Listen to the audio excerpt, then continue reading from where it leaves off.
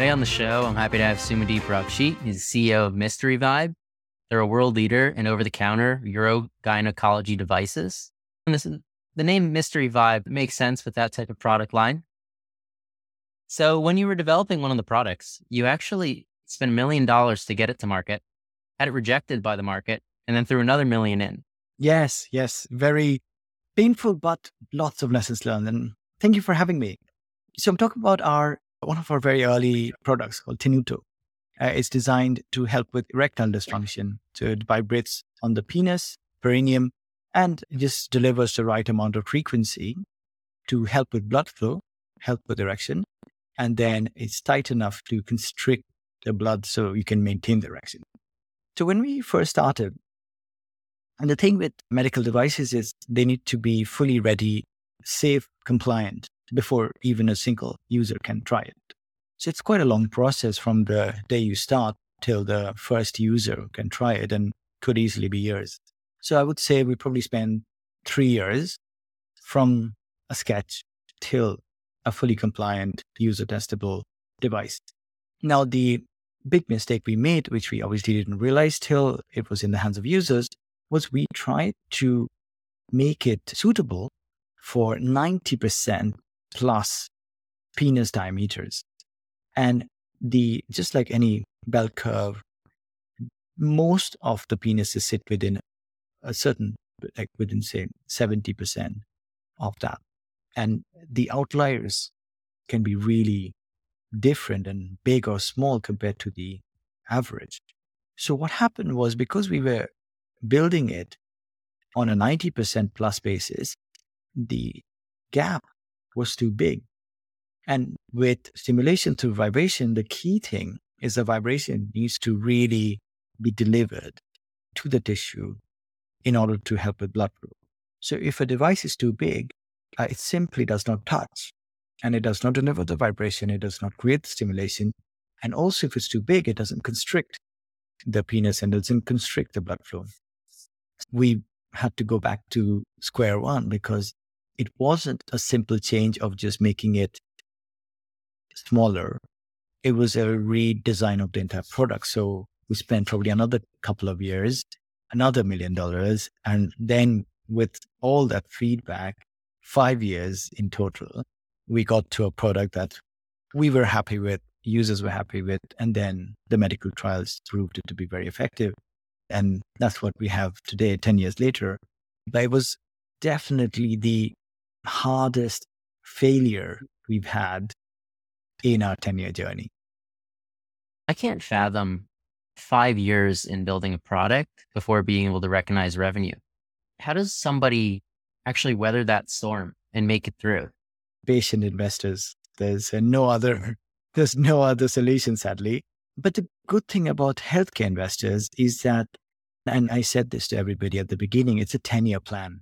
Even though the product was ready in 5 years, which is long, but it was nowhere near as commercial as it today, because even after the product's ready and users like it, you still have to go through clinical trials, publications, reimbursement codes, getting lots of doctors to try it, and then recommendations, and then the distribution. So that's easily another 5 years. So to truly scale commercially, I would say 10 years is a good number. 5 years would be very optimistic and probably unrealistic. Getting into the space, did you realize that it was going to be really a 10-year journey?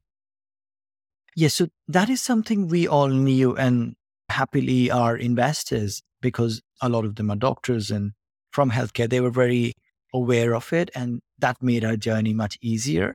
Also, we always assumed that the first versions of products, even now when we build them, isn't really going to work as well as once we've iterated.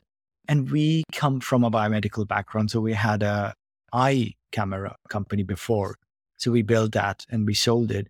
So we, especially with hardware and MedTech, we were used to things taking longer, costing more, and not working the first time. So I would say for us, that is the expectation, is things are going to take a long time. But that product in particular was really complex because we had to start from zero. Whereas in most cases, we have to make some changes, but it's iterative rather than completely rethinking it. Can you talk about your exit with the eye camera company and what that was like? Yes, so that was in defense. So what we did, so my PhD was in iris recognition, so cameras, and this is back in 2004. So back when biometrics wasn't really known that well. So my focus was building cameras and the software to look at eyes and analyzing that and identifying and matching people. So we built that system. And even though it was biomedical, but the clients were all in defense. And we had 10 clients. And one of the clients, called Nation, acquired it in 2000. So having an exit like that, it's rewarding from a capital standpoint. Was that life-changing for you? No, it wasn't, because one, I was a PhD student. So it was very much my professor's idea. And we as students were part of the company. So we created the software and the hardware working together, but it was very much the professor's, and it was all part of the university. So professor's idea and his creation. So with the current company, would you like to sell it one day? Yes. So for us, it's not really selling.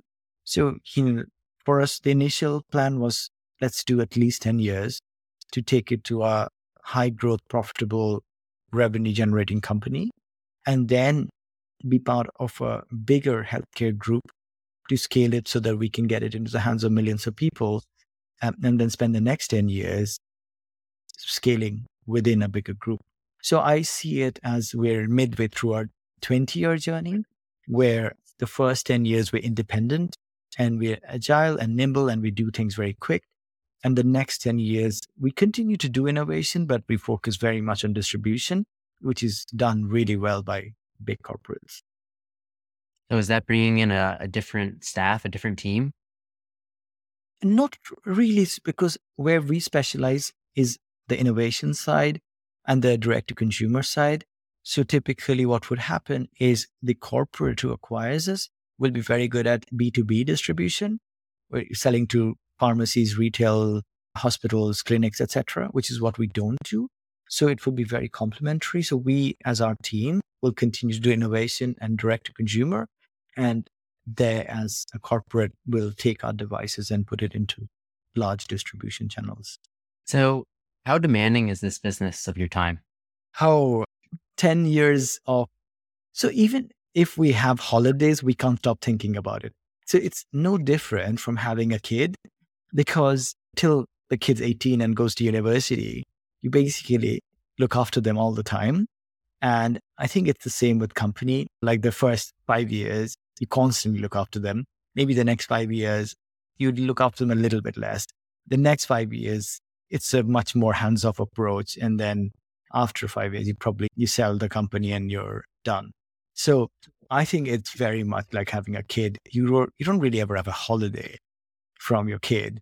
And at some point they grow up and they're self-sufficient, and then it's great. So yeah, very much full time. Like So you're getting a little more balance back in the life now that you're at the 10-year mark? Oh, definitely. Yeah, it's much calmer now. The team is very independent. We all have our work cut out. And it's nice to have, we're 20 people. It's nice to have people who all have their things. Otherwise, what happens in the beginning is the founders, it's just us founders, and then we end up doing everything. And we don't do everything well either. So it's just a lot of stress and not the right amount of productivity. Whereas 10 years down the line, you have hired all the right people in the right roles. They're all independent. And yeah, it's really nice that you can see the company grow and you can sit back and think about what next, and much more strategic things rather than just, let's say, firefighting, which is all we do in the beginning. If you could go back and tell your younger self one thing, what would that be? Everything takes at least twice as long and costs at least twice as much. So if our listeners wanted to learn more about the product, about you, how could they get in touch? Just MysteryVibe.com is our website, and my email is soum, SOUM, @MysteryVibe.com. Thank you, Soumyadip, for coming on the show, and everybody for listening to another episode of Failing to Success. If you like the show, make sure to give us a 5-star review, and we'll see you next time.